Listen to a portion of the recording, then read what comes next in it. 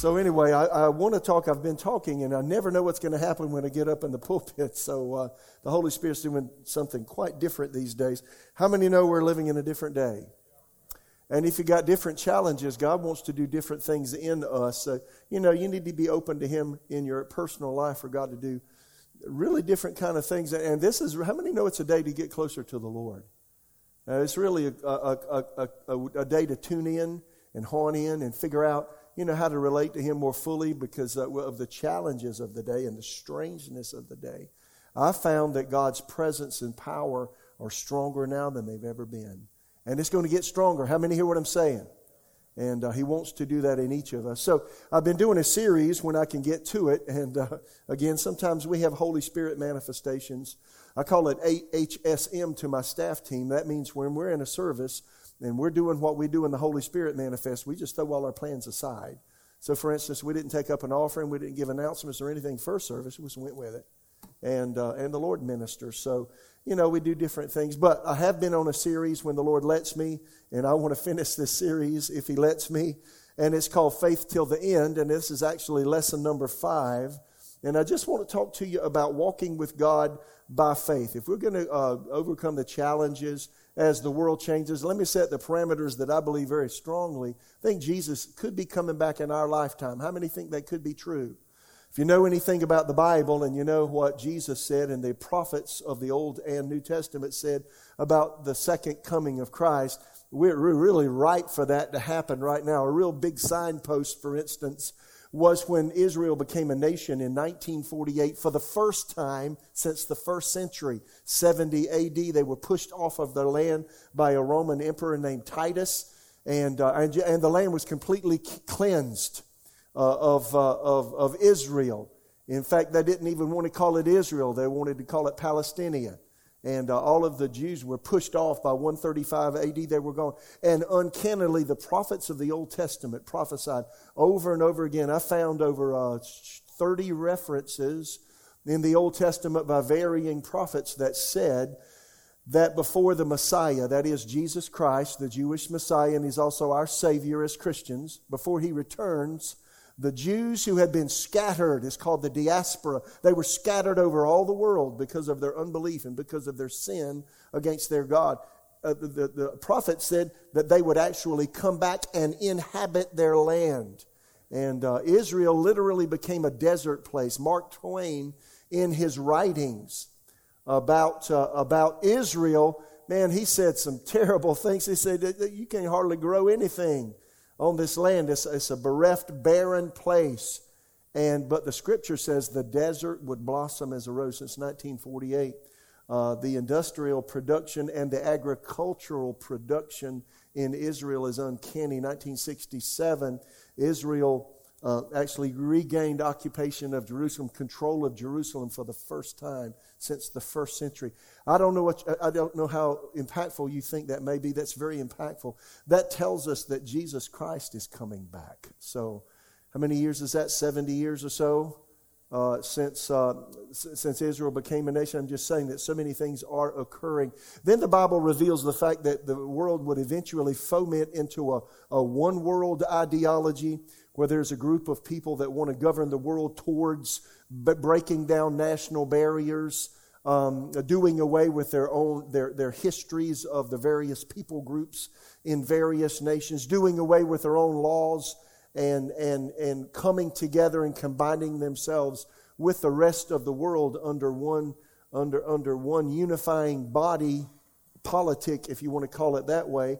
And the Bible doesn't really use the term Antichrist, but I think it's in 1 John.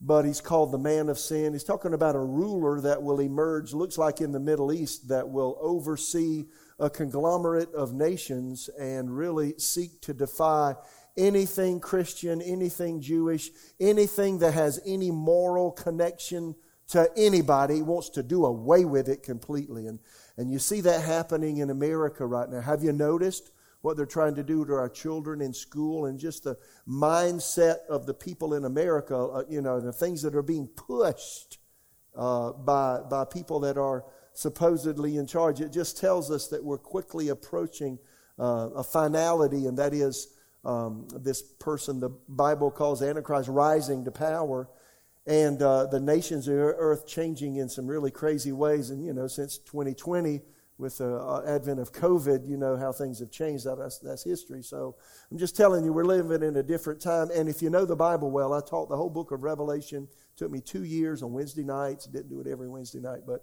about 8 hours of teaching.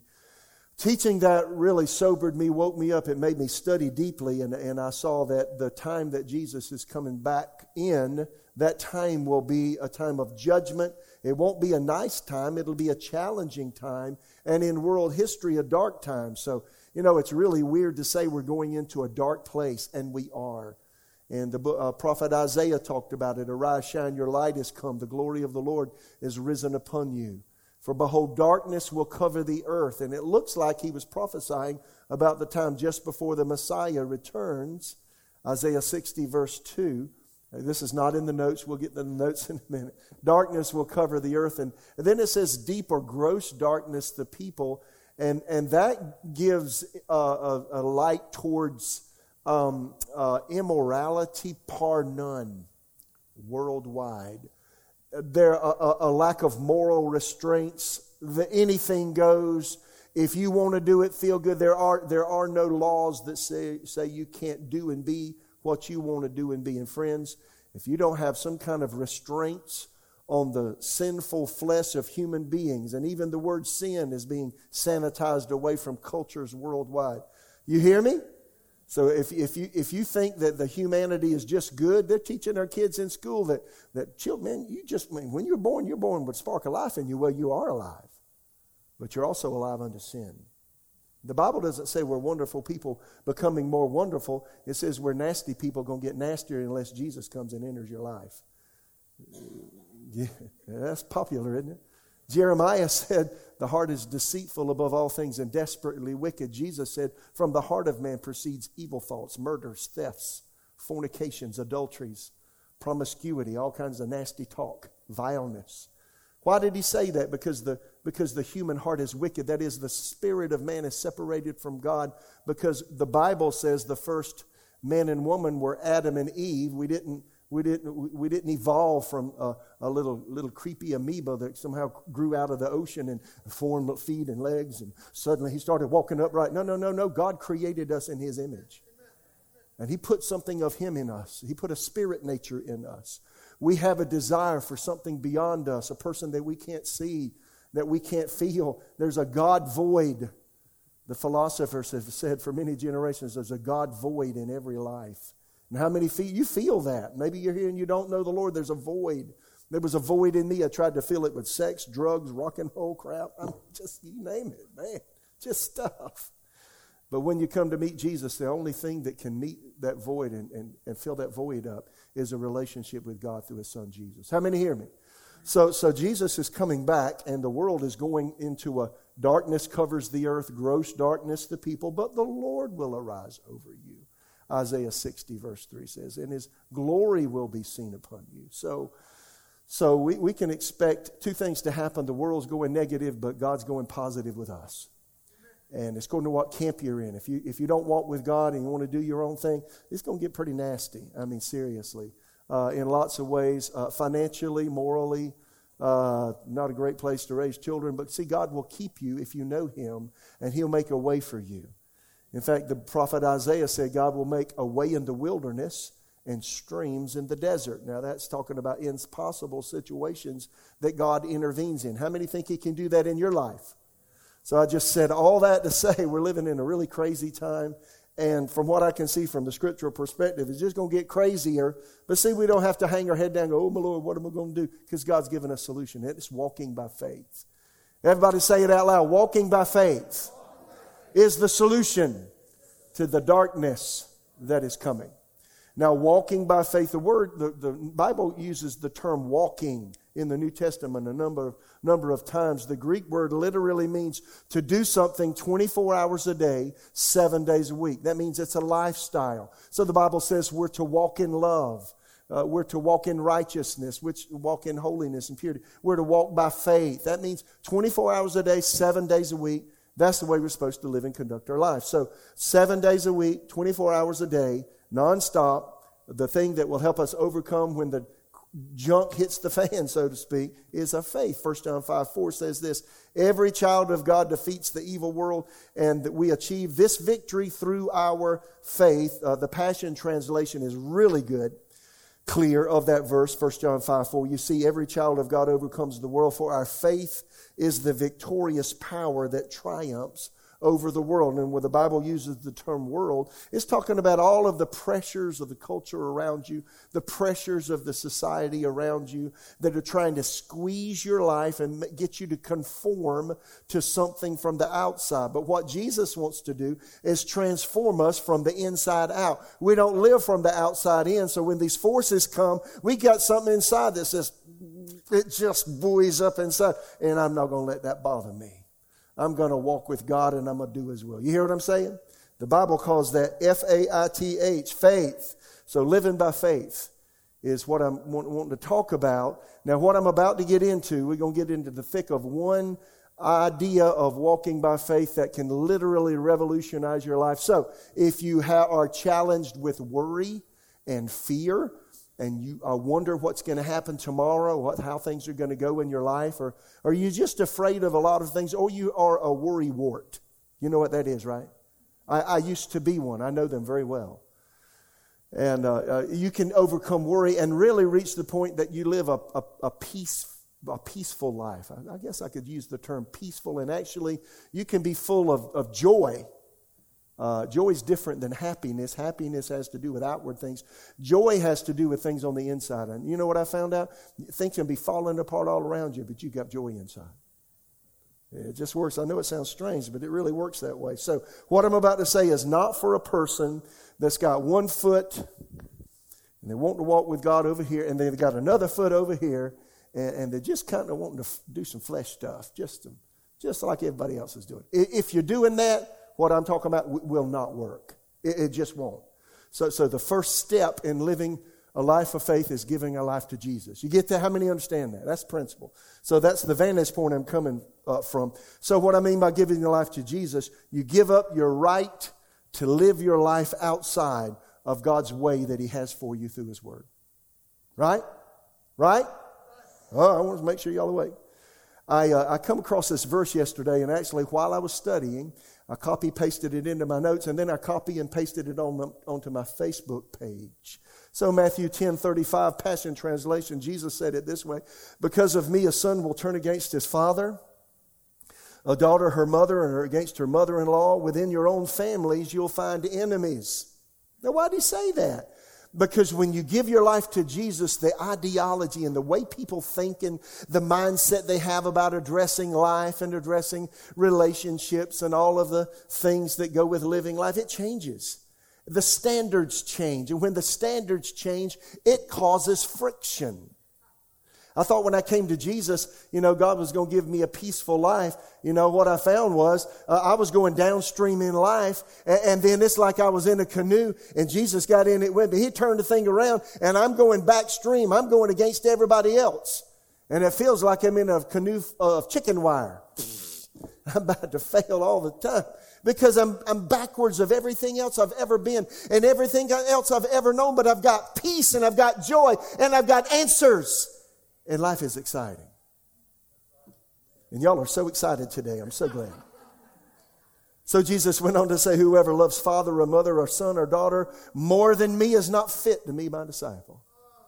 What's He saying? If you got to have a smile from mama, daddy, and they're not walking with God, and they're wanting you to do things you know is wrong, if you got to have that more than a walk with God, He says you're not worthy of me.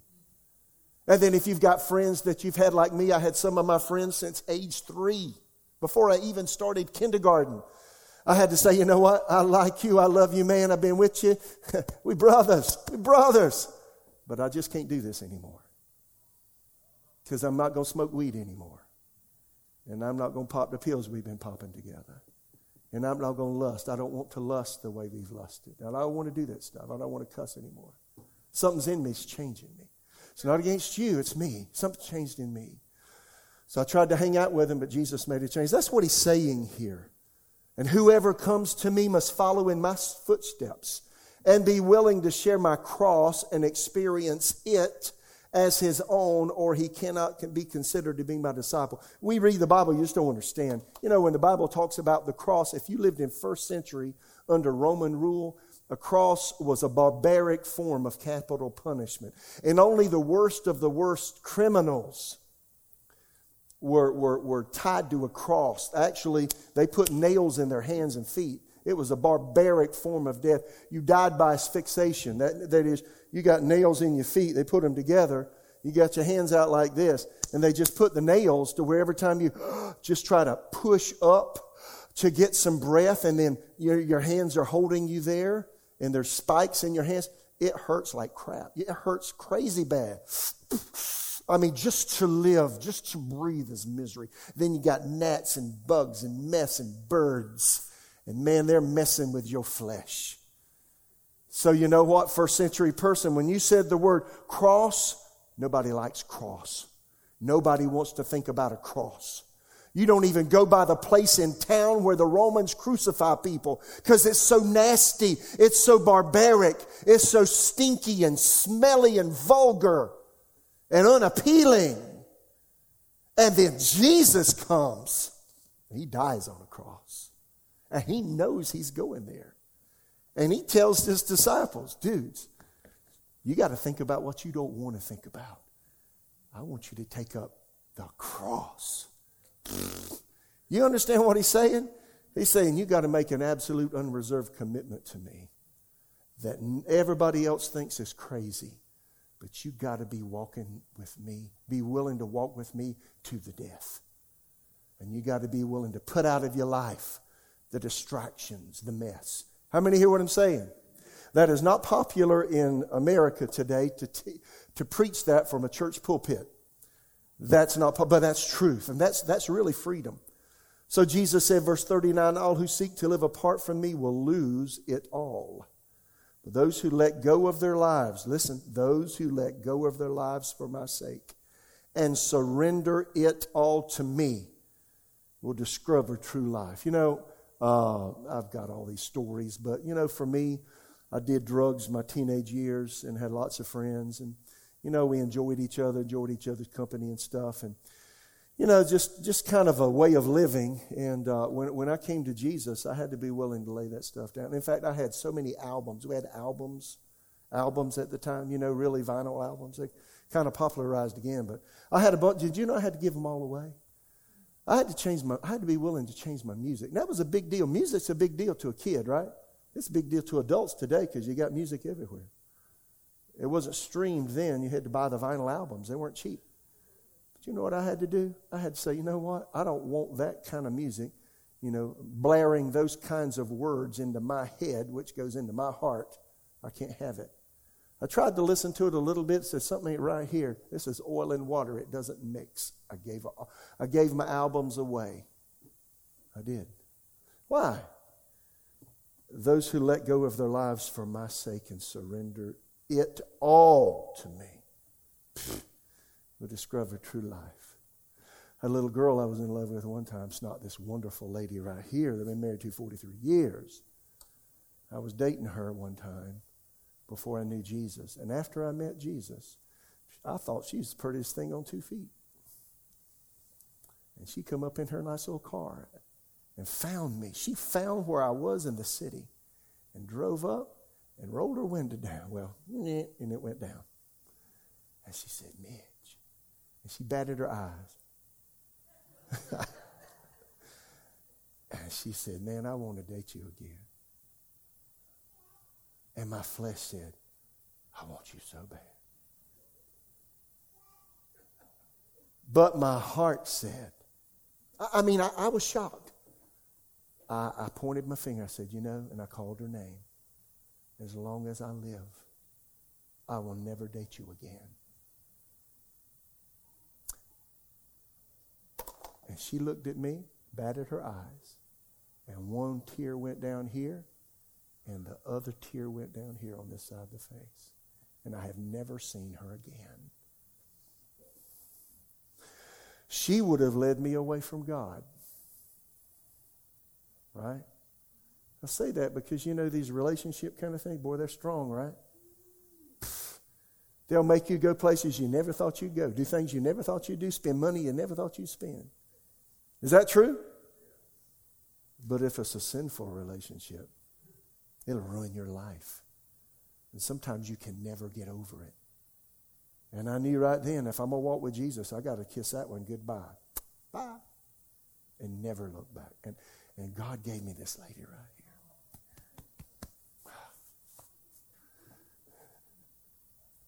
43 years later, 4 children, 8 grandchildren, and a good life. I'm just hanging out. I don't have to preach anything in my notes. I'm just telling you, God's after you. And if you got compromise in your life today, you are going to lose in the future. The very things you compromise to keep, you will lose. 100%. So I've committed my finances to Jesus. I've committed my relationships to Jesus. I've committed my marriage to Jesus. I've committed my body to Him. Does my body want to sin? Just every day. But I just have to keep telling it, dude, take a hike. No. I don't want it. It's not worth it. I gave it up. I hung it on a cross. I may be despised, but I'm happy despised. You hear me? I don't know who I'm talking to. This is really strong words, but you need to hear it. And God's got great plans for your life. Now I'm talking about faith, and we'll jump. I've got 8 points I'm covering about faith, and I'm just gonna jump right to it because there's one segment. Some of us, you need to make a commitment to Jesus. The sooner the better. The sooner the better. Before I go where I'm going next, I got to say this. I had a friend. He was a twin. I knew him before we were in church together in the Southern Baptist Church.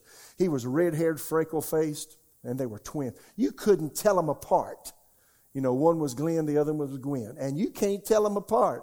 I think I'm talking to Gwen, I'm talking to Glenn. And then they'd pick on you. And they'd say things, and you think you're talking to them, you're talking to the brother. Crazy guys.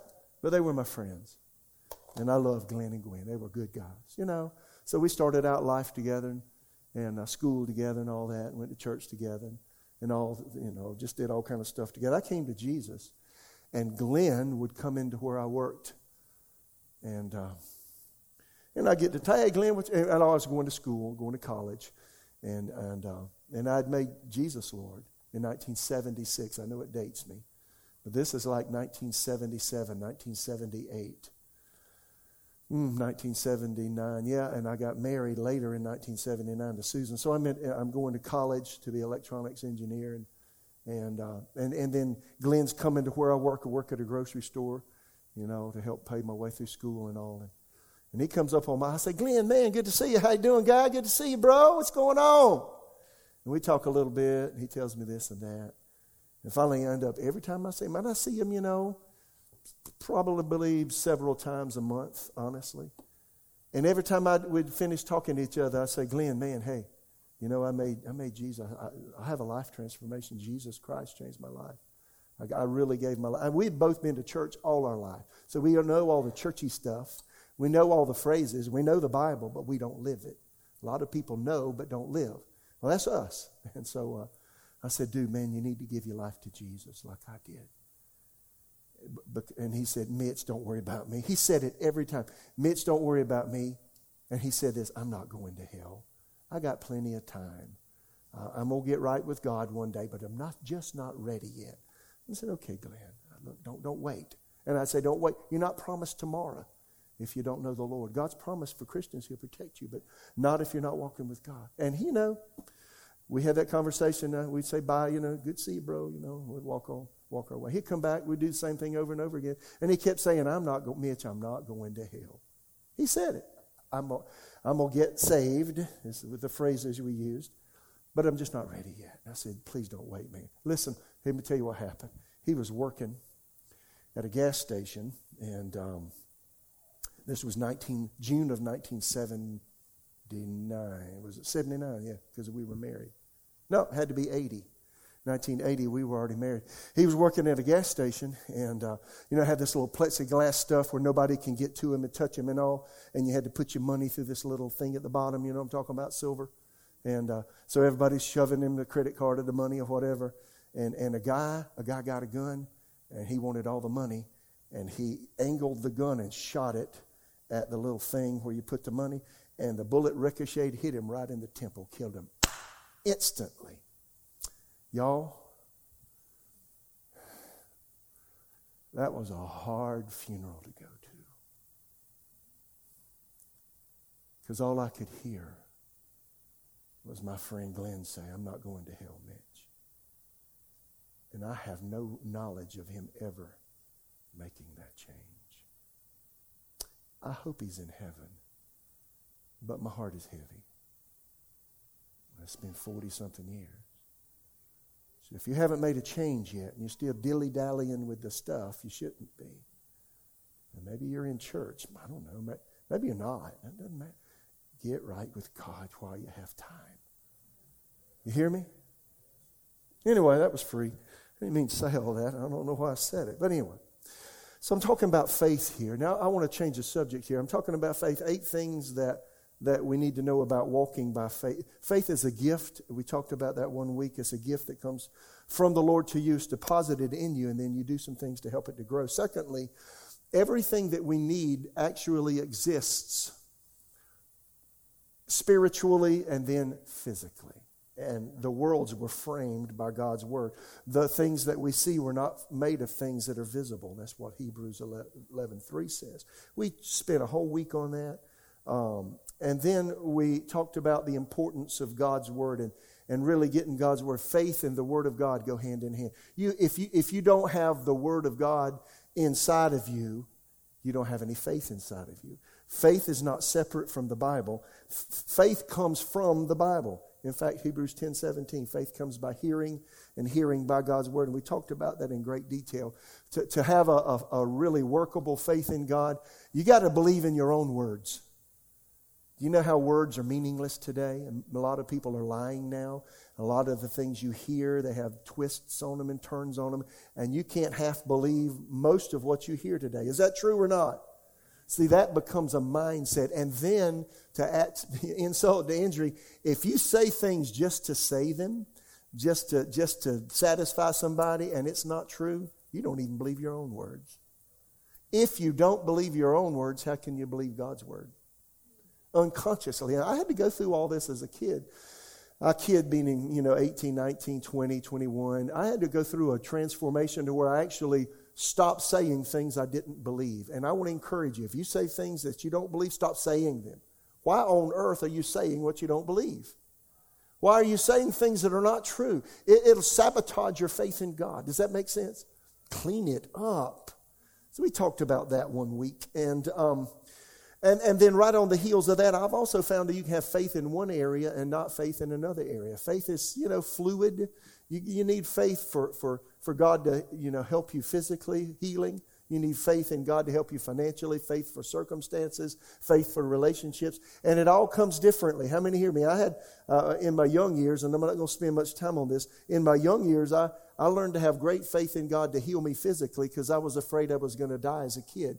And I spent a lot of time when I found out God wanted me to be well and live a long life because I thought I was going to die as a teenager. Somebody told me I was, and I believed them.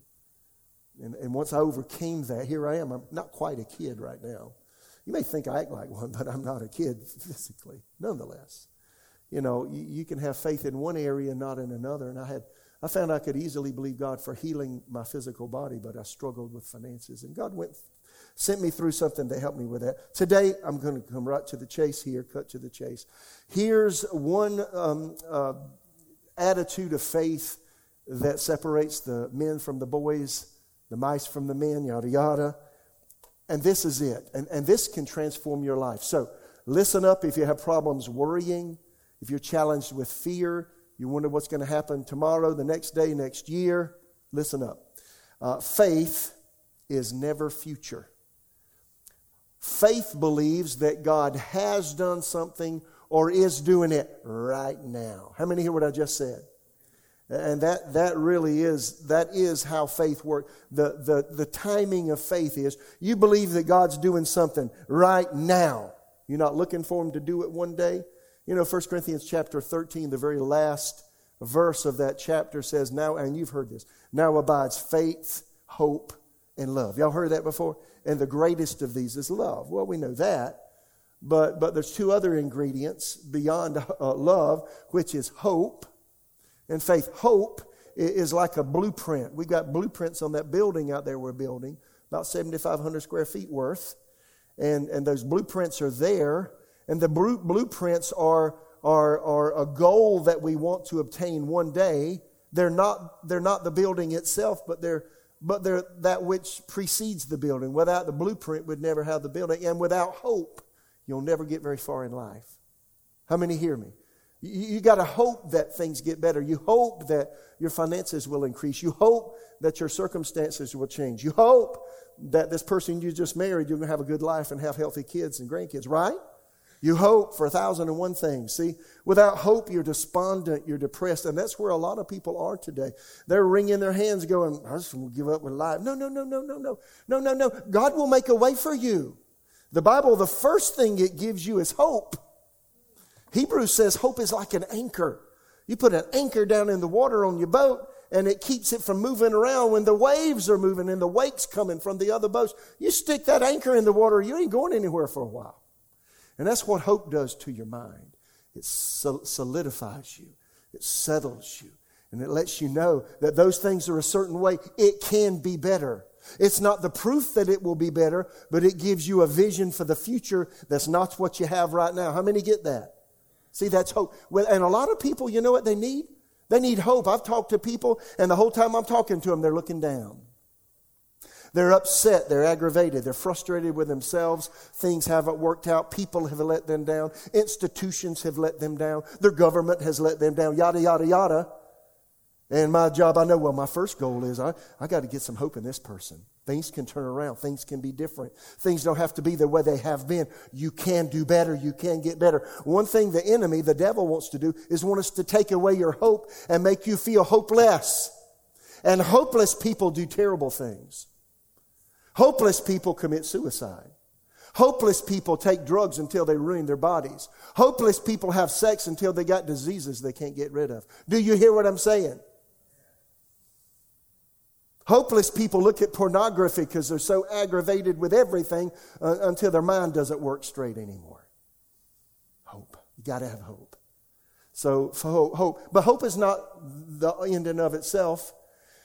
Faith does something with hope. Faith takes the desires of hope and brings them to right where you're living right today. And faith acts like what you're hoping for is in your life right now. And it has been a boon and a boost in my life. And, you know, I was a very astute worrier in my teenage years. I could worry, man. You give me a subject, I'll worry over that thing. Worried over my health. Worried over my relationships, worried over my girlfriend, worried over my friends, worried over my drugs because I thought I'd get caught. I was paranoid about it. I was just worried. When it came to Jesus, I had to be willing to give my worry away. And when you get faith, it dissolves worry. Did you hear me? And faith takes hope. Question, do you have any hope in your life? What you hoping for? Want to get better, want to do better, want to make more money, want your business to work.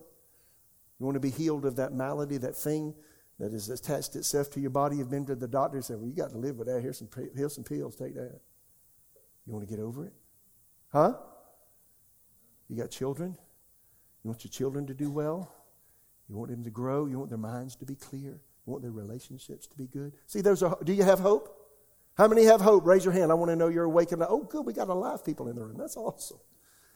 So here's how what you do with hope. Hope has its place, but hope can't take the place of faith. And if you try to get it to take the place of faith, it doesn't work right. Right? So what does faith do? Faith grabs your hope, the blueprint, and says, I'm going to believe I got you right now. And I'm going to act and talk and think as though God has already answered my prayers. You know what that does? It gets rid of worry. So let me show you how this works. So I got two scriptures we'll look at, and then we'll talk about them a little bit. Hebrews 11:1. Now faith is. Everybody say now. Faith is. See, that's the timing of faith. Now faith is the substance. And I took these words apart some weeks ago, so I'm not going back over that again today. Of things hoped for, the evidence of things not seen. Another New Living Translation says faith is the confidence that what we hope for will actually happen. So again, now faith is. Somebody said, and I've been thinking this way for decades, if it's not now, it's not faith. It's hope. Hope is a good blueprint, but hope is a poor receiver from God. In fact, if all you do is live in hope, you're not going to receive what you want probably. It can't take place of faith. Hope complements faith, but faith grasps hope, which is looking to the future, and brings it to right now. Does that make sense? Now, Jesus talked about faith in a different vein and way, and I talked about this a few weeks ago, but I want to look at one scripture. It's Mark chapter 11, verse 24, and I've got a bunch of different translations to help you understand what he said. And Jesus here is talking about the timing of faith. You've got to believe that God has done or is doing something right now, not one day in the future, but now for it to work. And this is for answered prayer. So if you've been praying and you want prayers answered, if we want prayers answered, we've got to believe that God's doing it right now. So here it is, Mark 11:24. Therefore I say to you, whatever things you ask when you pray. Now here's the phrase: believe that you receive them, and you will have them. That is, when you pray, before you get it, act like you've got it, and Jesus said you'll get it. Let me say that again. It's kind of a rhyme. When you pray, act like you've got it before you get it. That means before you can see it, before you can feel it. And he said you'll get it. It's pretty cool. Listen to several translations. That was New King James. How about New Living? I tell you, you can pray for anything. And if you believe that you've received it, that thing you prayed for, will be yours. So again, it's past tense, right? You got to believe you got it now, not going to get it one day in the future. And that's where people mess up. Well, I'm hoping. How many thousands of times have you heard this? Well, I'm hoping and praying. Well, I'm hoping. Well, if you're hoping and praying, it probably won't happen. Let me say that again. If you're hoping and praying, it probably won't happen. That went over so big, y'all are so excited. Mark 11:24, God's Word translation. It really is. It's God's Word. That's the translation. Strange. That's why I tell you to have faith that you have already received whatever you pray for, and it will be yours. Mark 11:24, New Century Version. So I tell you to believe that you receive the things you've asked for in prayer. See, that's talking in the past tense.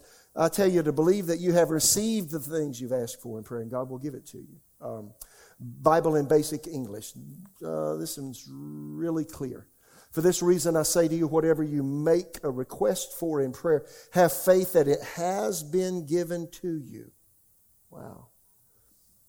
And you'll have it. So, for me, let me put it in the practical. So, this building, now, we started this process February 2018. And my hope said, we're going to have that thing done October 2020. Guess what? It's August 1, 2022, and it ain't done. Guess what? I've been aggravated. And so I've had to exercise faith. And I said, Lord, we've got a blueprint. Here's what they're going to do with the building. And the whole exterior of our property has been refurbished and renovated. And it's looking better. But see, I've had to keep myself in faith and say, Father, I ask you in Jesus' name that all of the vendors would finish their work, that all of the materials would creep their way to this property and be put up where they need to be. Everything done, everything finished. And I've gone into detail with the walls and the floors and the ceilings and the electrical work and the plumbing and the exterior work, all of the roads and all of the parking lots and all of the bushes and trees and shrubs and all of the walkway that's going to have to be finished, and it's going to be finished. And I said, Father, I ask that it would come to pass and that you would cause it all to synchronize together. And one day I have the CO, the certificate of occupancy, I can talk, in my hand in Jesus' name. And see, I prayed that way, so when I think about the building, instead of thinking, when that going to get done? And it messes with me sometimes. Ask my staff. When that going to get done? When that going to happen? Ain't never going to happen. These people stupid. Ain't nothing going right. I have to go back over and say, God, you said.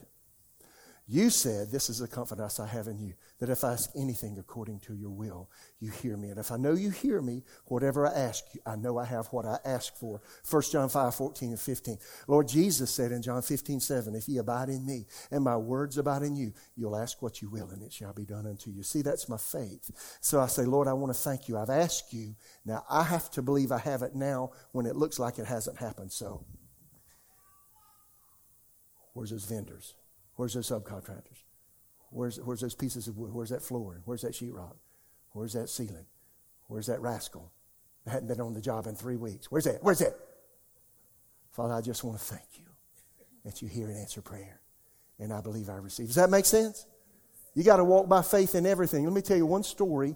This is from November of what year was this? 1981. It dates me. Susan and I had finished our second Bible school. I was out of the will of God as an associate pastor in my hometown. You remember those wonderful days, Susan? You know, Susan's so sweet. She followed me outright. She let me do what she wondered I should do, but she let me. And she's a sweet lady. Y'all understand? I have a sweet wife. And she has put up with me so much, but thank you, Susan. Thank you. So we were out of the will of God, and so anyway, word come into the church. This guy was in the hospital, a friend of one of the church members. Now I'm talking about faith and faith being right now, right? You get it? So I'm trying to give you an illustration of what faith looks like and then what it's not. So watch this. So this guy, we got word this guy was in the hospital, the main hospital in our town, and he had blacked out at work. He worked in Darlington, South Carolina. Y'all ever heard of the Darlington 500? Yeehaw. So he worked in Darlington, and anyway, he was working at a factory, and he just blanked out on the floor, just went unconscious, kaboom. And they rushed him to the hospital, and they did tests, and they found a brain tumor. And the doctor came to him, showed him the chart, said, you got a brain tumor right there. And his family told me this and said, without surgery, you're going to die. That's what they said to him. This is really serious stuff. You need emergency surgery right now. So I got to the hospital. That's the backstory. Got to the hospital, knocked on the door, knock, door was shut. And so this guy opens the door. Now, here's how it happened. Now, I've got a book in my possession. Susan, one of the Bible schools that we went to, it's a book on healing by God's power. It's called Christ the Healer by F.F. Bosworth. And it's a really good book. I have read that book multitudes of times and preached sermons from that book on God's healing power. So, anyway, when the guy opened the door, I knock. He opens the door. I say, hey, I'm Mitch Horton. I'm with so-and-so church. He said, man, I was animated. I was like, I don't know this guy. What's he doing? It's so good to see you. Praise God. I said, well, he must be a Christian. Okay. He said, well, come on in. He said, man, and then he picked up that book, Christ the Healer, F.F. Bosworth. Y'all, he'd never seen anything like that in his life, never had heard a sermon on healing or anything, but he got that book. And he said, you know what? God's healing power's on me. And I thought, this guy's got a problem. This guy's got to see. He thinks that he's going to be healed. And so I kept talking to him. And I knew that he wasn't going to heal, that he was going to die unless he had the surgery. You know how I knew? Because the whole time he's ranting at me about this wonderful book. Faith doesn't come from a book you read one time and got excited about its contents and the anecdotes that it tells about people receiving healing. Do you understand? Faith comes from the Word, and you got to get seasoned in it. It comes a little bit at a time. How many hear me? And you know, if you've never lifted, I'm pretty convinced I can fairly easily lift up. I know my weight, 150 pounds. Right?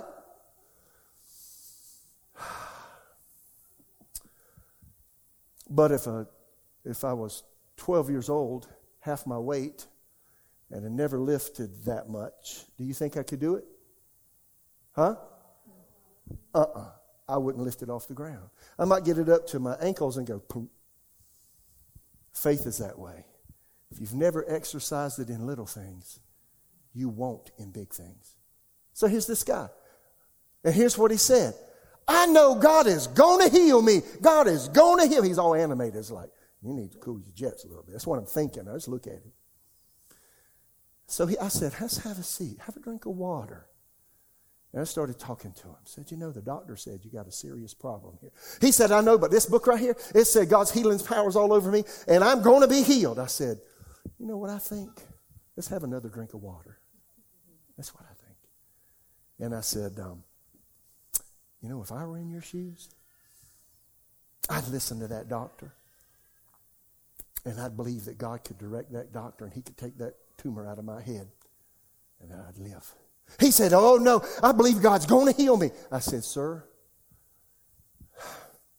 with all the, love I could muster, I said, sir, I promise you, listen to what I'm saying. I'm a young man.